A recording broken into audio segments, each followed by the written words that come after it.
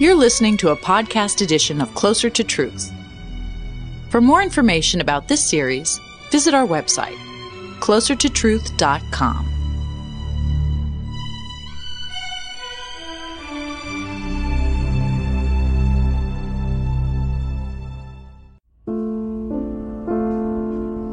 Is our mental life a random accident, solely the product of an evolving physical brain?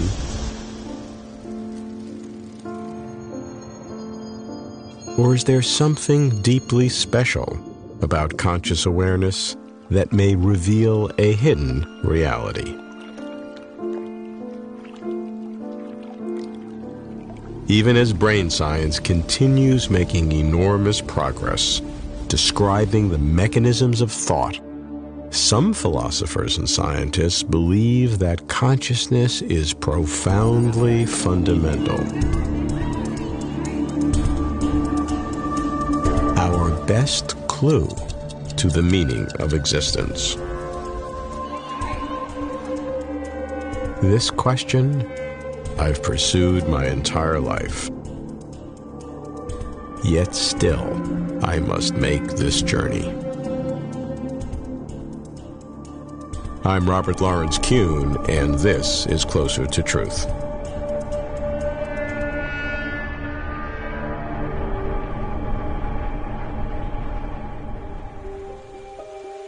I start with David Chalmers, an Australian philosopher, because he challenges current belief that consciousness is based solely on brain biology.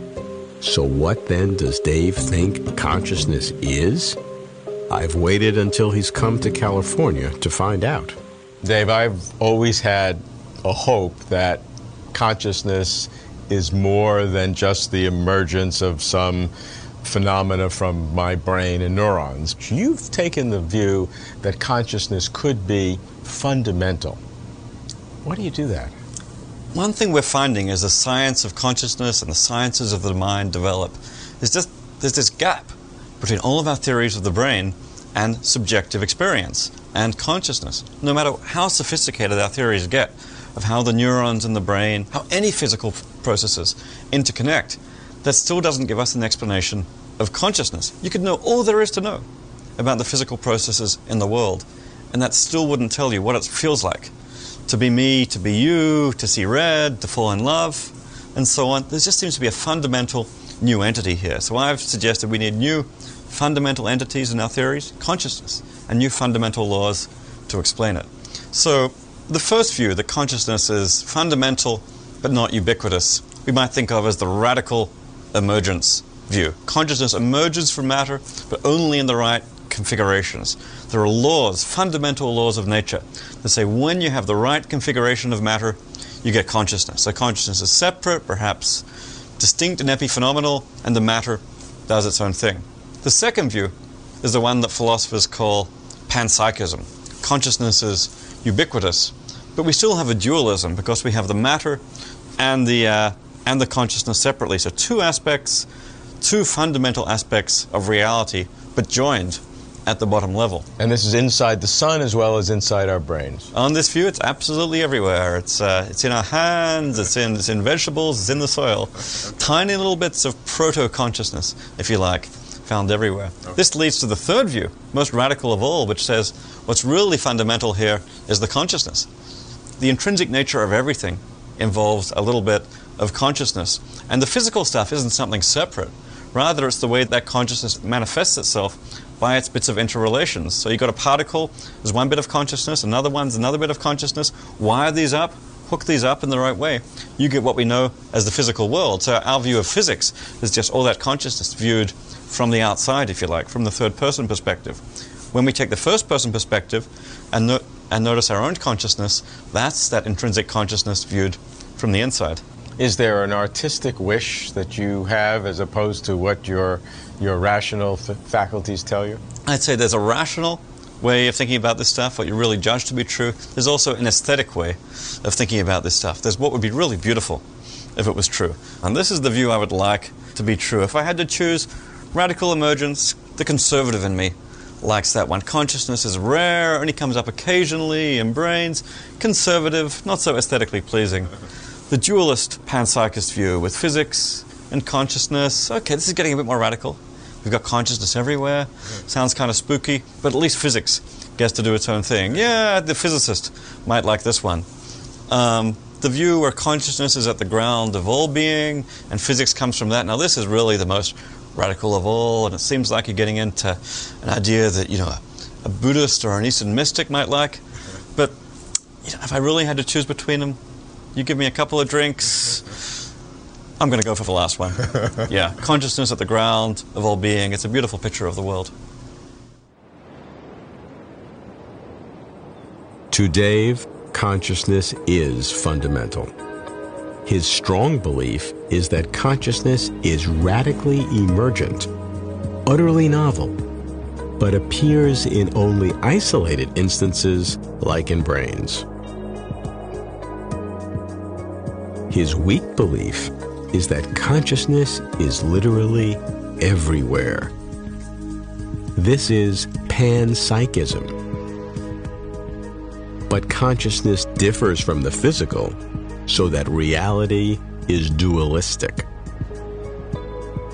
Dave's speculative belief is that consciousness is the only reality, and what we think is the physical world is really a manifestation of consciousness.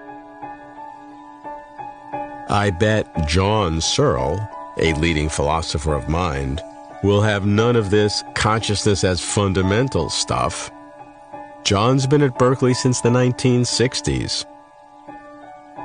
We meet in his nearby home. John, there are philosophers, modern philosophers today, who would say that consciousness is not only irreducible and not only not explained by the physical brain processes, but in fact is a fundamental building block of the universe. Why do some philosophers say that? I think it's because they are grossly mistaken. If you think about it, let's suppose the universe has been in existence for 14 billion years. Now, how long has consciousness existed? A rather late arrival on the evolutionary scene, so it doesn't seem that there's any empirical evidence to suppose that the universe requires consciousness in order to exist. If you think about it, it's an amazing fact that consciousness exists at all. There is a persistent mistake in the history of Western philosophy that really is a kind of thread that runs through it, and that is the confusion of epistemology with ontology. Epistemology means having to do with knowledge. It's the theory of knowledge. Ontology means having to do with existence. And the temptation has always been in our tradition, going back to the Greeks, to suppose that somehow or other ontology must depend on epistemology. If the object has to be perceived in order that we can know about it, then it must be somehow or other that its very existence requires consciousness of it. But what's fascinating is by the end of the 20th century and today that there are a number of philosophers who are coming up who are now going back, if not to that whole scheme, at least to saying that consciousness is a fundamental part of the universe. So it is as science has progressed, it has moved that whole argument back, but suddenly it's reemerged. Well, I don't know what rational grounds it could reemerge. That's such a bad argument that I'm ashamed to repeat it. But there is a variant on that, which goes back to quantum mechanics, always a dangerous and mysterious subject, and that says, well, maybe in order to make sense of the quantum phenomena, we have to suppose that consciousness is one of the building blocks of the universe. Again, I think that's a confused argument. Which nicely or maliciously is consistent with some of these ancient religious teachings that presuppose consciousness. There's something in the human being that needs this? Well, I think it is clear that our natural way of explaining things in the world is anthropomorphically. Our natural urge, which we've overcome, is to seek some explanation in terms of mental phenomena. But the arguments, that if it's an argument, is simply the universe seems much more meaningful to us if we suppose that it's got some consciousness built into it, if there's some element of meaning that's part of the structure of the universe. That really is a bad argument. And another argument is, well, we only can make sense sense of things existing if they're knowable. And the only way they could be knowable would be through consciousness. So once again, consciousness emerges as a basic building block of the universe. And both of them are fallacious. Those are very bad arguments. John is crushingly clear. Consciousness is produced by biological brains, which evolved through ordinary means. And to try to impart deep meaning to consciousness is to succumb to natural urges that are archaic and anthropomorphic and probably superstitious.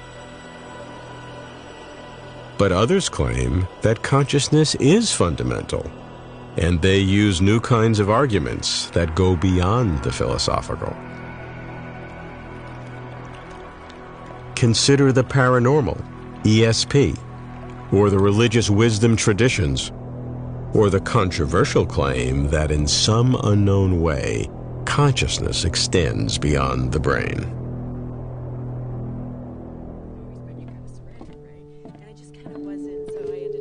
Marilyn Schlitz is a leading investigator of the paranormal. We meet at the Institute of Noetic Sciences in San Francisco. Marilyn, even if we grant that consciousness is real, is it derivative from the brain or an emergent property of the brain or something else? Something that's fundamental, something that is irreducible in any way whatsoever? For me, consciousness is a nested set of relationships. So you can think about the consciousness of the body to self-correct. And you don't have to be aware of your heart beating or, the various parts of your physiology functioning, cells dividing, for it to optimize in its performance, right? And then you can think about the consciousness of our awareness as it relates to the body and the ways in which our stress reactions influence bodily changes, or the way in which our happiness can accelerate a kind of resiliency in terms of our immune system. But that's a purely physical process. There's no dispute about that at all. Exactly. Then we can take it to the broader level of thinking about the cultural dimensions. So my consciousness is not only my subjectivity, but it's our intersubjective engagement with one another. But all of that is represented in the brain in some way. Well, I think that when you start talking about the cultural dimensions, it's represented here in the in-between place. So it's through our language, through our symbols, through our actions. You can also see that there are electromagnetic ways in which we become a system that engages, and that's part of a consciousness sphere. I also then think about the consciousness of nature. You take a walk through the rainforest and you look at the ways in which life manifests in every nook and cranny. And to me, that's a manifestation of consciousness. Consciousness revealing the teleological nature of life expressing itself. Teleology meaning there's an end result that it's moving It's moving toward a manifestation of life in its complexity. And then you can think about this broader realm of consciousness as our relationship to the divine or something larger than ourselves, that kind of meta world in which we're embedded. And we again see that there are examples of the ways in which we appear to be interconnected, and that our consciousness isn't simply carried around in my brain or your brain, but that we connect through our interpersonal realms, and we interconnect through this kind of spiritual entanglement, as it were. And so when I think about consciousness, I think about it as a totality. I think about it as the integral connection between the different parts, our subjective inner awareness, our physicality and the objective ways in which science brings to bear, our cultural dimensions, and ultimately then this kind of metaphysical realm that interconnects us. And when I think about something like God, is God consciousness, is consciousness God? To me, God is the totality of it. So ultimately, is it something that is, metaphysical? Is it something that's physical? I think that the jury's still out. Marilyn's consciousness is a nested set of relationships. Consciousness writ large, expressed by the body, enveloping others, engaging the environment. But is this hard reality or just graceful metaphor? I'll follow this thread, see where it leads. I visit V.V. Raman, a Hindu physicist who bridges science and the humanities. Vivi, you are a quantum physicist. You come from a Hindu background. I come to you from both perspectives to get a sense of what consciousness may be. The fundamental difference between the religious and scientific perspective is that in religion, consciousness is primary. From the scientific perspective, it is merely a glitch in the history of the cosmos, something that happened, a kind of emergence from this very complex thing we call the brain. For billions of years, this universe existed all by itself with no consciousness in it, as science would have us accept.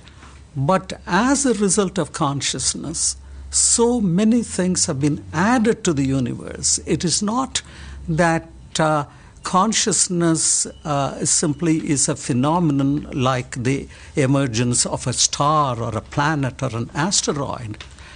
When we think of the beauty of the universe, the splendor of the universe, all the color and charisma, as it were, that we discover in the universe are because of consciousness. The complex brain, no doubt, is what enables us to discover the splendor of the sunset or the beauty in the butterfly and so on. But what about the ideas of truth and beauty and even the apprehension of the laws of nature? These have come about, as it were, as a result of consciousness. But scientists would say, who are materialists, that this is just the emergent properties of the brain and it's nothing fundamental. The question is not whether it is fundamental, but whether it adds to the universe. It is like saying that a piece of paper and a poem written on it. The poem is not fundamental, one might say, because the paper was there and it's just some ink which flowed. But as a result of what was written, we discover something that was not there before, namely a meaning in the words. So it seems to me that, without belittling the scientific worldview, that consciousness arose as a result of complex biochemistry, the fact remains that consciousness has added new dimensions to the universe. From the Hindu perspective, consciousness, such as you and I experience, is a reflection of something much grander. Consciousness from the Hindu perspective is the result of entities in the universe that in the course of their evolution became aware of their cosmic connection. There is a very important aphorism in the Hindu tradition which says, "Thou art that." That means you are the totality. Now this recognition simply makes us aware that just as modern astrophysics has revealed that our physical bodies are from atoms which were synthesized in the core of supernovas and therefore we are star dust, that statement is valid for our physical bodies. And from the Hindu perspective, it is equally a fact that our consciousness is cosmic dust. I will admit at the same time that the visions or the metaphors in my own tradition are very beautiful on the one hand, but I'm not sure that they offer an explanation either. They offer very interesting and insightful theories about the nature of consciousness. So I leave this as one of the grand mysteries which maybe someday future generations will solve, but not yet for me. To Vivi, both science and religion contribute to consciousness. But as for a complete explanation, not yet.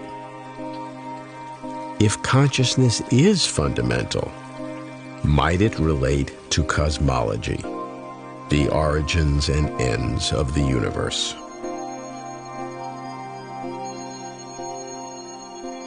I go see Andrei Linde, a Russian cosmologist now at Stanford who sees multiple universes of unfathomable immensity. Andrei does quantum cosmology and speaks of consciousness. What could that mean? Well, as you understand, consciousness is not exactly my profession, but doing quantum cosmology requires us to think about this. Let me give you an example. In 1967, the father of quantum cosmology, Bryce DeWitt, have written a famous paper. He asked the question, so let's write equation, Schrödinger equation for the wave function of the universe. So quantum mechanics is supposed to be universally applicable. So let's apply it to the universe, so to everything. So the wave function of the universe, which is supposed to describe everything and all changes and us talking and everybody recording, this wave function does not depend on time, which means when our discussion is over, nothing changed and it is not recorded. How could it be? Yeah, doesn't make sense. Yeah, so he suggested a resolution of this problem. And the resolution was, we never ask questions about the wave function of the whole universe. We ask the question about the wave function of the rest of the universe. We are observing it, and here is the rest of the universe. Okay? So then, in a certain sense, the rest of the universe is alive only because I am alive. This sounds extremely paradoxical, but that's what we have right now. We trust these equations, we just need some interpretation. I must observe it, so I just cannot cut me observing it out of the equation. And my observations is my consciousness. Without me recording it, all the rest of the universe will be dead. Well, then, of course, it is kind of strange, right? Because it presumes that consciousness may have some independent importance. Or maybe not, I do not know. But the thing is that if I want to study quantum cosmology, I want to have an answer to these questions. I want to consider these paradoxical situations honestly up to the end of it, and whatever answer comes, I will need to accept it. And this means that I must at least think about things like possible importance of consciousness for cosmology. The obvious question one asks is that human beings or any sentient creatures were only around for, pick your number, 100,000 years, million years, but the universe seems to have been around a lot longer than that. Yeah, that is true. It seems to be around much longer than that. As if it were around. As if it were around. And this brings me to interpretation of quantum mechanics in general. Usually, at least people belonging to standard old Copenhagen school, they will tell that, well, everything becomes real at the moment when it is observed. You reduce the wave function of the universe and put it into a certain state after you observe the universe. Before you make an observation, there is no such thing as a real existence of anything there. But once you make an observation, everything looks as if it existed all the time before it happens. When you observe that the galaxy is there somewhere in the sky, everything looks as if the galaxy was there even before I start observing it. And honestly, this is the only thing that we can say. So this conjecture about importance of consciousness, I included it into my book on inflation and particle physics, which I written in 1990. And my editor, she didn't like it at all. And she told me that I should remove it from the book, because if it is there, well, I will lose respect of all of my friends. And I replied that if I remove it from there, then I will lose my own self-respect, which is much more important for me. So it is still in the book.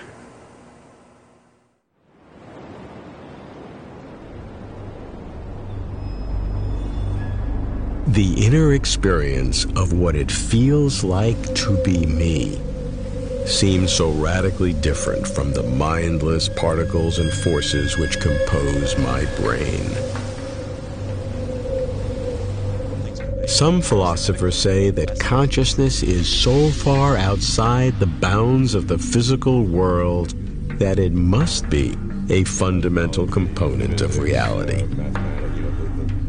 Other philosophers say that these are very bad arguments. And furthermore, science is showing how the brain, all by itself, generates the mind. What about cosmologists? What ultimately, I ask them, drives their staggering theories of cosmic origins and multiple universes? What comes before the beginning? Causes the beginning? What is the ground floor of existence?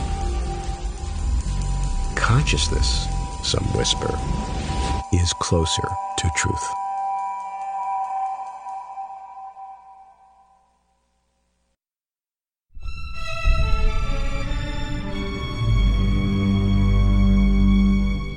To watch complete conversations with over 100 of the world's leading thinkers on cosmos, consciousness, and meaning, visit our website, closertotruth.com.